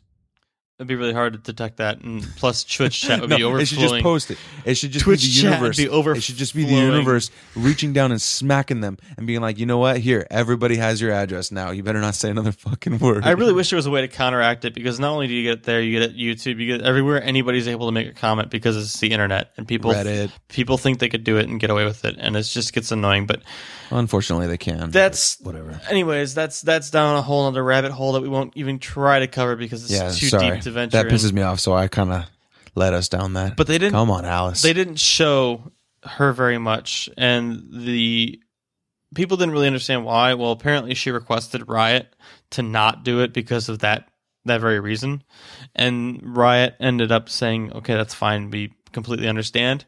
So they, at the beginning of the matches, they show like each player's picture, and then it switches really fast to their champion that they're playing, and that like the splash screen that loads as like a loading screen. Mm-hmm. As her picture, she just had the team logo, and I was like, "What the fuck? She doesn't even have a face on this thing." So yeah, that's asking for a little bit more attention, I think, because she's sticking out because she doesn't even have her picture on there. Yeah, so basically nobody understood why she did that, but basically that's the speculation, is she doesn't want to deal with harassment and stuff. And she goes into comment on this Reddit thread that I guess as the team was celebrating and doing interviews and stuff like that, I guess she was curled up in a fetal position taking Xanax and stuff in the back because she's dealing with some bunch of shit. But I don't know. It doesn't sound like... It sounds like... All right, if it's to that point, you're not the type of person that can handle this. You need to not play League in the Challenger Series. Come on. It sounds like now that they got into LCS, she's going to get a lot more face time. Mm-hmm. So what it sounds like is if she ends up staying with the team, she's not going to jive. There's going to be issues, and she's going to have a lot more drama to deal with, especially if she does bad. And it's not just being a professional gamer or this. I mean, being in the limelight. Think about actors and think about people following them around trying to take their pictures all the time. I mean, if you don't like it, if you can't handle that, you need to be self-aware and you need to be responsible of your own self and be like, this isn't for me. I'm out. I'll play it for fun. You know, like or be a coach or something else. You've got the ability there. Yeah, it's a different story entirely. And I hate saying that it's all about gender, but it is, because you know what I mean? You're in a male dominant sport, if you want to call it a sport. Which I like to. I think I consider it a sport. It still takes as much skill as chess or shuffleboard or fucking anything else that's out there. Because you're always training, but that's beside the point that I'm trying to make here. And basically, what I'm saying, chess never changes. Chess is the same game always, so you could eventually learn the whole game. Whereas you'll never learn an entire one of these games. War never changes. So what I'm saying is that these are better gamers than chess gamers. Boom! Mind blown. But just like the cock ring. I didn't know we were gonna go back to that. But. She basically, if she can't handle it, right? Because you look at other supports in the LCS when this came around, other supports in the LCS like Glebe. Glebe was a player that came in on TSM's roster when they were looking for a support. The manager of TSM saw Glebe, saw a bunch of what's the word I'm looking for? Not possibilities. Potential. Thank you. It was another P word. I knew it was another P word, and not penis ring though. No, not penis ring. But he knew he had a bunch of potential, and he brought him in, and he did poorly, and the community tore him to bits. And this is a dude. Imagine the same thing were to happen, but it's a chick, which is nobody knows. Like nobody's ever seen a female pro gamer in this scene before, and now all of a sudden there is one, and she does poorly. Immediately, bam, gender bias. You know what I mean? And it sucks. I hate seeing that. I'd love to see her make it in and stick it out and just take people's thoughts and opinions and just throw them out the window because they're irrelevant. You don't care. You don't need that shit. So I really wish she was there because then it would offer more gender diversity in the pro scene, which would be really nice if people were there. But it just seems that at this time, there's no female gamers that are good enough to make it to that level and also have the fortitude to brush off to brush off the community's negative feedback. Right. Which is unfortunate. I really would like to see that just because I'd like to see more diversity. Because not on top of that, you'd also get more champion diversity. But then that's getting into deeper subjects, which we won't go into right now. As far as male versus female and gaming and stuff, females don't tend to succeed in games like Counter-Strike and stuff because that's a very focalized, like one-track focused thing. And it's been proven that females are exceptional at multitasking and they are shitty at focusing on a single task as compared to men. They're really good at focusing laser focus on one thing, but they're not good at doing multiple things at the same time. Well, MOBAs are all about doing lots of different things at the same time. And so you really have a game platform here that really caters to the way the woman mind works. And she was really good at this game. And I'm sure there's plenty of other females out there that could really take the women's scene for this game to another level that maybe Counter-Strike or something else was never at or could never be at, maybe because of biological differences in traits. So it would be interesting to see if, this can happen in the future. She also went in to say that she wasn't doing it for any certain agenda. She was also saying that she set it out as a goal to be the first female pro gamer to make it into the LCS. And she accomplished that goal, and she wants the community to know that she did it for herself, really more so than anybody else, the goal. And now that she's accomplished that goal, she could look back at it and say, I did what I set out to do, and now she can move on to something else. So hopefully she actually does that and doesn't get down into a Xanax hole and get herself out. Honestly, I would like to see her play for a split in the LCS and see how she does under the pressure and stuff like that. but I can understand if she withdraws because of the emotional state and everything else that comes with it. Well, we'll see. So, well, I do want to transition to another one of our passions. You seem to talk a lot about League of Legends because you love that, and I love Hearthstone. yeah, I think I went on a little long about that. I didn't want to go that long, but no, it's okay. It's okay. It's just something I like to know about. A really cool news thing came out this week that states Hearthstone is making $20 million a motherfucking month. So basically, how awesome is that? Basically, they could shut down WoW and still exist. No, because WoW still has 5.6 million subs, so 5.6 million times 15, which you don't do because Chinese don't pay $15 a month. But say 5.6 times 10. I'm gonna do that right now. Say that's $56 million a month is what they're making. Wait, how many people did you say still play? 5.6 million. 5.6 million, and they're doing 15 a month? Well, I would say 10 because there's a lot of Chinese that don't pay 15 for some reason. So just to make it, let's just say underestimated. If it is 15, that's $84 million a month. A month. Right. And 5.6 million is their lowest numbers they've had since 2005. So those guys are ballers. So speculation also on WoW. They're saying that Legion is probably coming out. What is it? Next. Sorry, I think I just switched back to the overlay really quickly because I opened VLC again. But anyway, I guess they announced that they're thinking about, or there's speculation, I should say. They didn't officially announce it, but speculation saying that Legion is supposed to come out next year. Whether it's the beginning of next year or late next year, I'm not sure. I'm cool with taking this detour really quick because I want to say something about Legion and I want to say something about WoW. WoW has known that the trend has been going on kind of down as far as subscribers. They knew this actually before they released the last expansion, and they had a game plan in place to change the way that they are structuring their game in order to fix the things that people are leaving the game because of, right? Well, right. The problem is that they made this game plan and stuff, but at the time that they made this game plan, they already had that whole expansion done and starting on the next one, right? Mm-hmm. And this is what the article was that I read.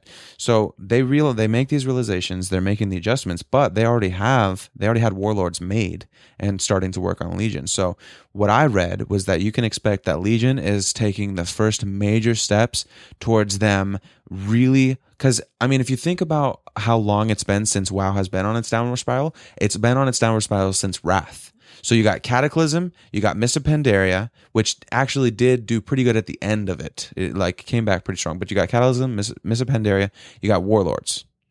So they realize it, mid Pandaria, and they've already got Warlords done and stuff like that. Now, what I'm hearing, or what I was reading, is that Legion is really the first big steps towards them initiating that new plan to bringing it back to the glory days of the end of Vanilla, Burning Crusade, and Wrath of the Lich King was the height, which was when they were up to 12 million subs. And so I'm excited for the potential that World of Warcraft has for the future, and they still have 5.6 million people. But anyway, going back to Hearthstone, they're making $20 million a month. Now, this was found from digital research firm Superdata.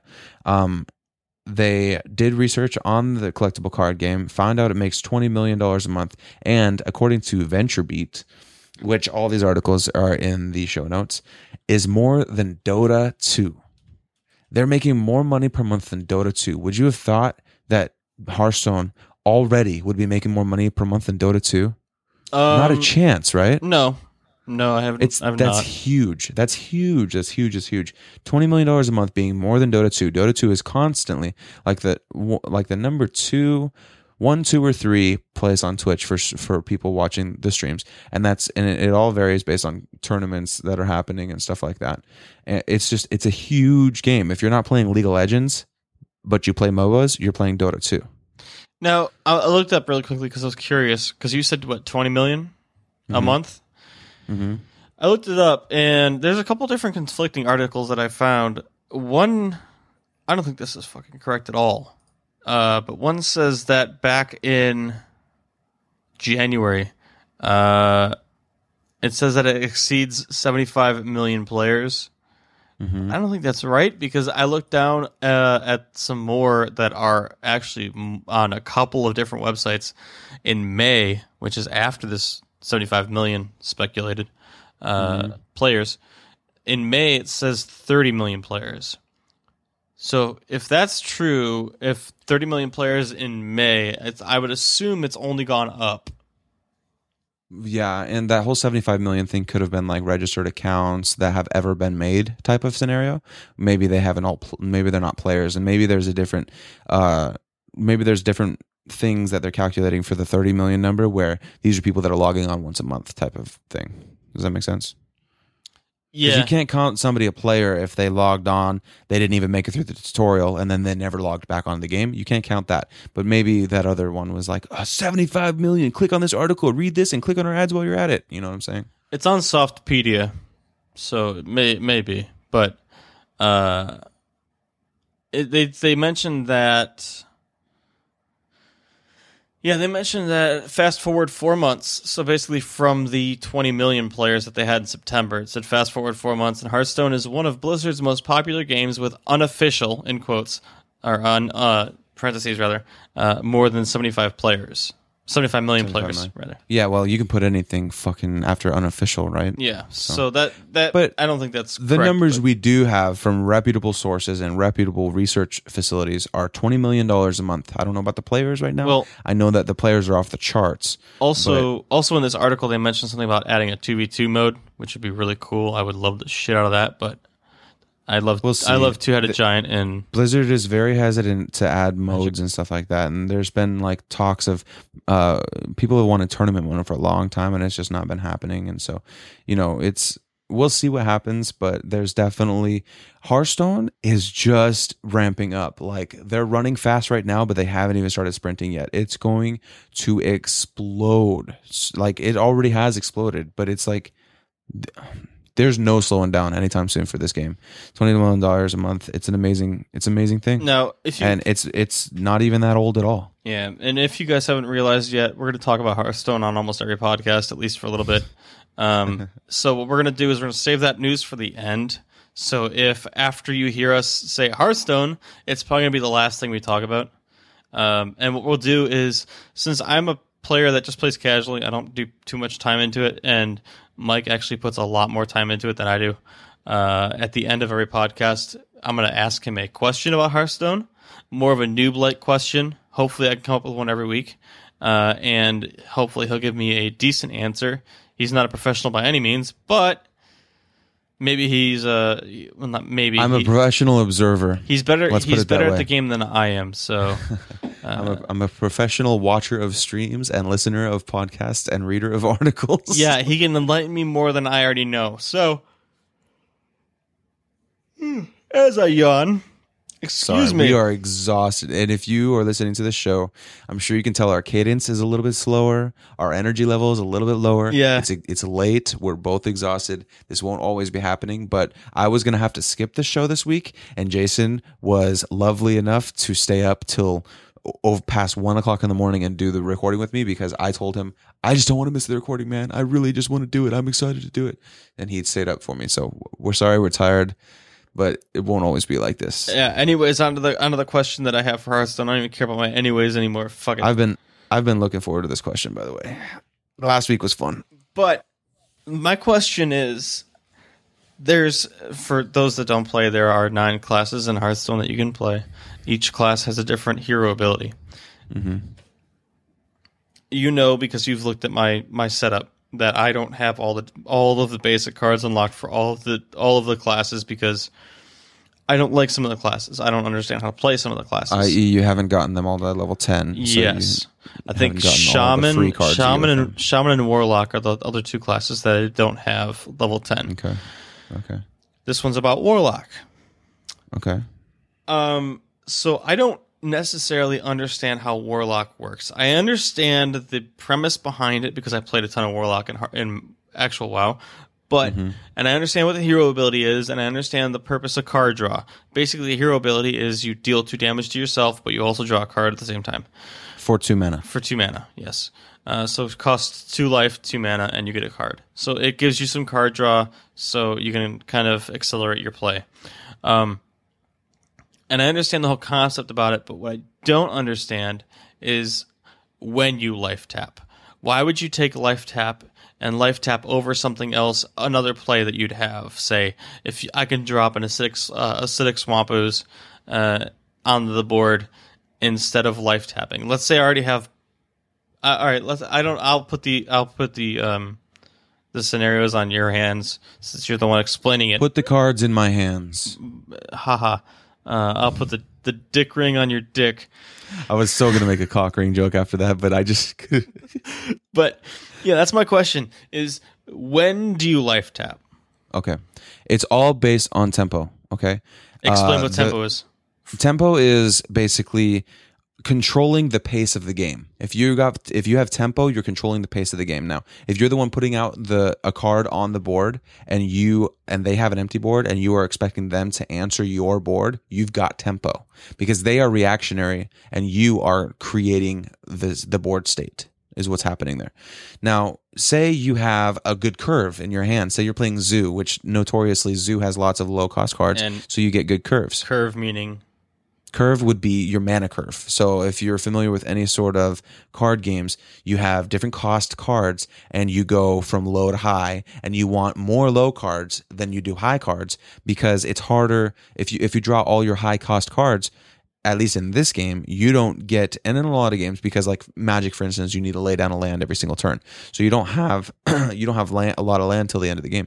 Well, Hearthstone, every turn you gain 1 more mana crystal, up to 10 mana crystals. So if you've got all your 7, 8, 9 cost mana cards in your hand at the beginning, you're not going to be able to play anything, and you're going to lose because they've been attacking your face all the way up until turn 8 or 9 or 10 or whatever. And so you need a low curve, or you need a good curve where you have a lot of low cards, so you have stuff to play in the beginning of the game, so you can control the tempo, you can control the board, and you can make sure that you're not dying, you're protecting your health value. If you are playing Zoo, which Zoo has a lot of low cost minions, you've got lots of 1 cost, 2 cost, 3 cost creatures. You're not going to be tapping very much in the beginning of the game because you've got plenty of things to play. Now, what happens is when you play your hand out, that will happen with Zoo, especially because you've got a lot of cheap mana cost cards. You're going to play your hand out. You got no cards left. Then that's when Warlock really shines because every single turn, what you're doing is say you end your turn, you have no cards, and then your turn comes up and you draw a card. And then you tap and you draw another card. You have the potential to play 2 cards a turn for only 2 health and 2 mana. Because they're low cost cards, usually that 2 mana doesn't affect you being able to play both of those cards. So you've just constantly flooding the board and expecting answers from them. And a lot of times, a lot of those minions are sticky minions, which means they have death rattles, which mean that they come back or stuff like that. An effect takes place whenever they die. Exactly, which makes something stick around on the board, thus creating tempo, creating more board state, creating control. And then so that's where it shines with like Zoo. And then there's also another deck called Handlock, which is really popular, and it's the control variant of Warlock that everybody plays. And really right now there's like 3 main variants that people play. It's like Zoo, and then it's Zoo with demons in it, which is called like Demon Lock, and it utilizes this one card that when that card dies, it summons a demon from your hand onto the board, and you use that with things like and of course I'm going to draw a blank on all these card names, but there's a Warlock card that's a 5 mana 5/7, and when you play it, you discard 2 cards out of your hand. They're gone for the whole game. If you get to play your Void Caller, which is a 4 mana 3/4, it's a 3 mana 3/4, and they kill your Void Caller, it summons the Doom Guard, is that 5 mana 5/7, and you don't have the loss of those 2 cards or spend the 5 mana. Or you could even kill the Doom Guard or the Void Caller on your turn, and it summons it on your turn, and then you can play that charging creature on that turn. That's the Demon Lock variant, but that's a little bit more complicated, so I'm not going to go into that too much. But what I'm going to talk about as far as tapping and how that synergizes with the decks that these people are creating and why Warlock's so good is going to go in with Handlock. And what Handlock is Handlock is called Handlock because it's all about having a huge hand, and all of your cards are buffed because you've got multiple cards in your hand. So on turn 1, you pretty much always do nothing. On turn 2, you tap for hand lock. On turn 3, you tap for hand lock. And then on turn 4, you're hoping that you have a mountain giant, or you're hoping you have it's one of the drakes, and I'm really, bear with me, I'm not going to be remembering all these names off the top of my head. It's one of the drakes. It's a 4 mana. It's a 4 mana 4/1, and the text on the card reads gains 1 health for every card you have in your hand. So you can get it all the way to like a 4/10, and you play that on turn 4. Or the mountain giant is a 8/8, and it's a 12 mana card, 8/8, and it reads, for every card in your hand, this card costs 1 less mana. So you can get it down to, you can play an 8/8 giant on turn 4 if you tap every single turn with a hand lock. Twilight Drake, Thank you. On top of that, you also play Molten Giants in this deck, where what Molten Giants are is they cost 20 mana for an 8/8 giant. And the mana for that Molten Giant is reduced for every point of damage you've taken to your hero's face. So every time you're tapping and you're dealing 2 damage to your face, that Molten Giant gets 2 mana cheaper. And so by the end of the game, when you get down to 10 health, those Molten Giants are 0 mana. So you play those Molten Giants with something called a Sun Fury Protector, which what the Sun Fury Protector does is it taunts up both creatures on each side of it. So then you're at your sweet spot. You're low at enough health that you're playing your Molten Giants for free. You've played your Mountain Giants for really cheap because you've got a huge hand. You've played your Twilight Drakes, which are like 4/10s, and then you just start taunting it all up with Sun Fury Protectors and Argent. I keep getting a text message, just damn it. And there's another one that's a 4 mana 2/3, and he taunts up the ones beside him, and he also gives them +1/+1. So what happens is you get to the end game, and you play all these giants and all these big creatures, and you taunt them up, and then your enemy can't do anything, man. There, you have too much big shit taunted up. He can't get through it, and then you're just to face with like 8 damage, and it's nuts. They also throw like Jiraxis in there, which you can look up Jiraxis card if you want. I'm not going to go too much into that, but there are cards in the game that synergize with you losing health or taking damage. Warlock cards especially, like Floating Watcher. Every time you take damage, he gains +2/+2. Every time you take damage. So you play that during your turn. It has to be during your turn you take damage. Right, during your turn. So you play that and you tap, he gains +2/+2. And then say maybe you play a flame imp, and he does 3 damage to you. When you play him, you get another +2/+2. So there's a lot of synergizing there. The low health goes along with, Molten Giants and stuff like that. But then if you're playing a variant of a deck where you don't necessarily want to be at low health, but you're utilizing these kind of cards and you want to heal up, then you just start throwing in heal bots. Or you throw in a Siphon Soul, which kills anything for 6 mana and restores 3 health to you. So stuff like that.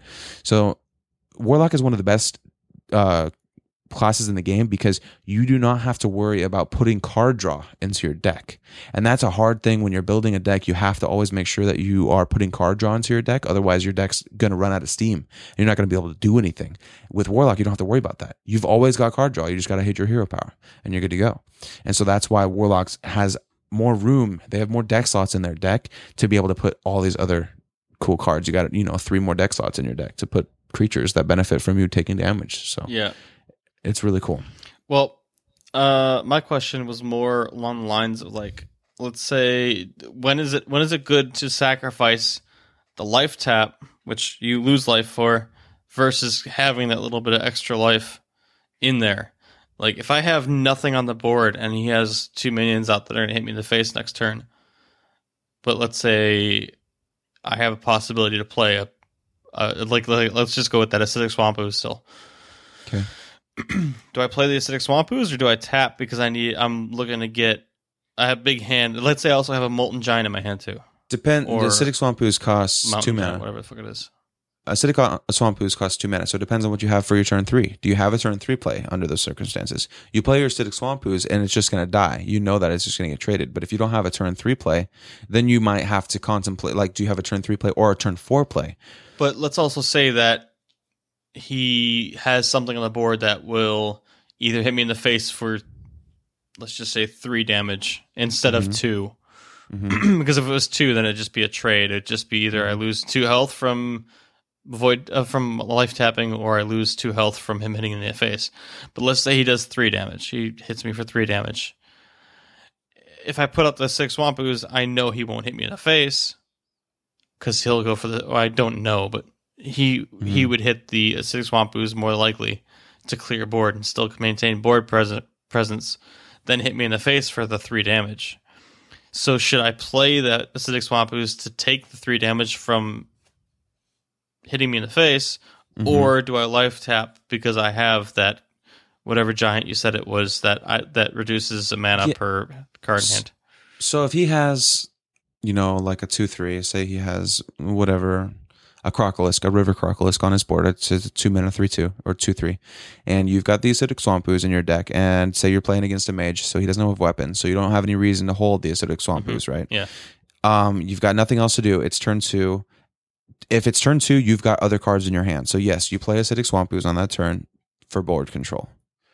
Under those circumstances, unless you have a removal, which makes more sense. In most cases, you don't. You play the Acidic Swampus, and then you keep trying to curve out. What curve out means is play something on every turn and utilize your mana to its full efficiency. So if you got 4 mana, you want to try and spend 4 mana, because usually a 4 mana creature is going to be more powerful than a 3 mana creature. So you want to try and curve out like that, and anytime there's a hole, you need to tap. Or say it's turn 6, you don't have a turn 6 card to play, you don't have your Sylvanas, so you tap and you play a turn 4 card, a 4 mana.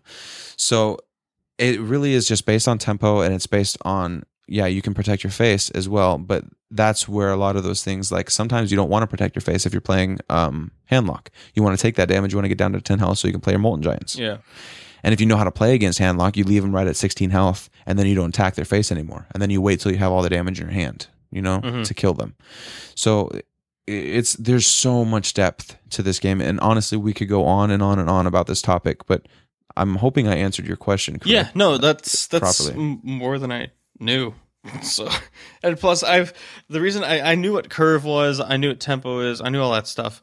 And all that terminology for everybody else. But yeah, if somebody's listening for the first time, they don't really play Hearthstone or they don't know, I'd rather explain it for the first time. So in future podcasts, and we say that verbiage, they'll be good and they'll know what the hell we're talking about. So I think that'll pretty much, wrap it up for this early morning, late night podcast that we did. If you like what we did, you enjoy our podcast, please go check us out on iTunes, rate us up, give us a review, helps us out, get us out there a little bit better. Go follow us on Twitter at Train Noobs. We're always tweeting about Hearthstone and other bullshit. It's late, ignore me. But also trainnoobs.com is the website. You can go watch a bunch of stuff. We have the YouTube links are up there. Since we don't have an actual YouTube account that you can say, I can tell you go to youtube.com/trainnoobs.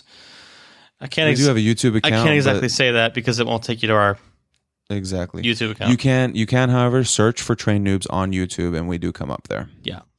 But it's easiest to just go to trainnoobs.com, click on the watch the episode here link that I put up every single week, and then you can head over there.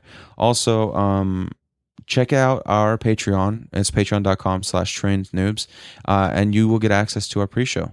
Yep. And that's where we're starting off, and we got some goals up there to start streaming the show. I was also thinking about another goal, doing how at the beginning, I want to tell you this now while we're actually recording, so maybe it gives an incentive. You guys are hearing some behind the scenes talk here. This would normally go in the pre-show, but I figured I might as well bring it up at the end when we talked about Patreon. I'm thinking if we reach a certain milestone, I don't know exactly what that would be yet, but if we reach a certain milestone at the beginning of every episode, obviously we talk about our weeks. There is more stuff that we could possibly go on about. I can go on and on about the shit that I have to deal with on a daily basis, or the people on the bus, or the inconsiderate assholes that are downtown. I can go on and on about all this shit, but I try not to because it takes up too much time. I was considering doing a second show. We do another episode. Maybe we do it bi-weekly, and we do it just kind of like a ranting or what's going on type of episode where we sit there and talk about everyday bullshit in our lives. And because I think we can make some actual really good conversation about that kind of shit. And he's sitting there texting. I'm sorry. I've got a female in the other room just waiting for me to come in there and take off my clothes. You know what I'm saying? It's insane. All right. Well, besides our I think fantasies- that would be a lot of fun. Actually, I had talked about doing that with Jason number 2 once before, not in podcast form, but just we could just have a whole separate spinoff, if even so, just a little 20-minute show where we just fucking talk about whatever the fuck that we would want. be more than 20 minutes, sir. I'm just saying, spinoff. Anyway, basically that all wraps back around. So check out our Patreon, get some rewards. I got some really cool reward ideas going on, but you're not going to know about them until we start getting some numbers on Patreon. So get over there, check that out. YouTube, all those links found on page trainnoobs.com. Yeah. See, I think that's everything. yeah, we almost fucked it up again, but Patreon. I Do think my eyes look like they're closing on you? yes, I think that's another episode in the books, so to speak. In the So, books. we'll- We're officially past 90% of podcasts who fail after 7 episodes now. High five! So Sound effects. that'll pretty much wrap up this episode. Thanks for checking it out, guys, and we'll catch you all next week. That'll do it for me. Later, noobs. Go enjoy your cock ring. All right. Thank you for listening to the Train Noobs podcast. Visit us at trainnoobs.com where you can find links for all of our social media. Join us again next time and have a pleasant day.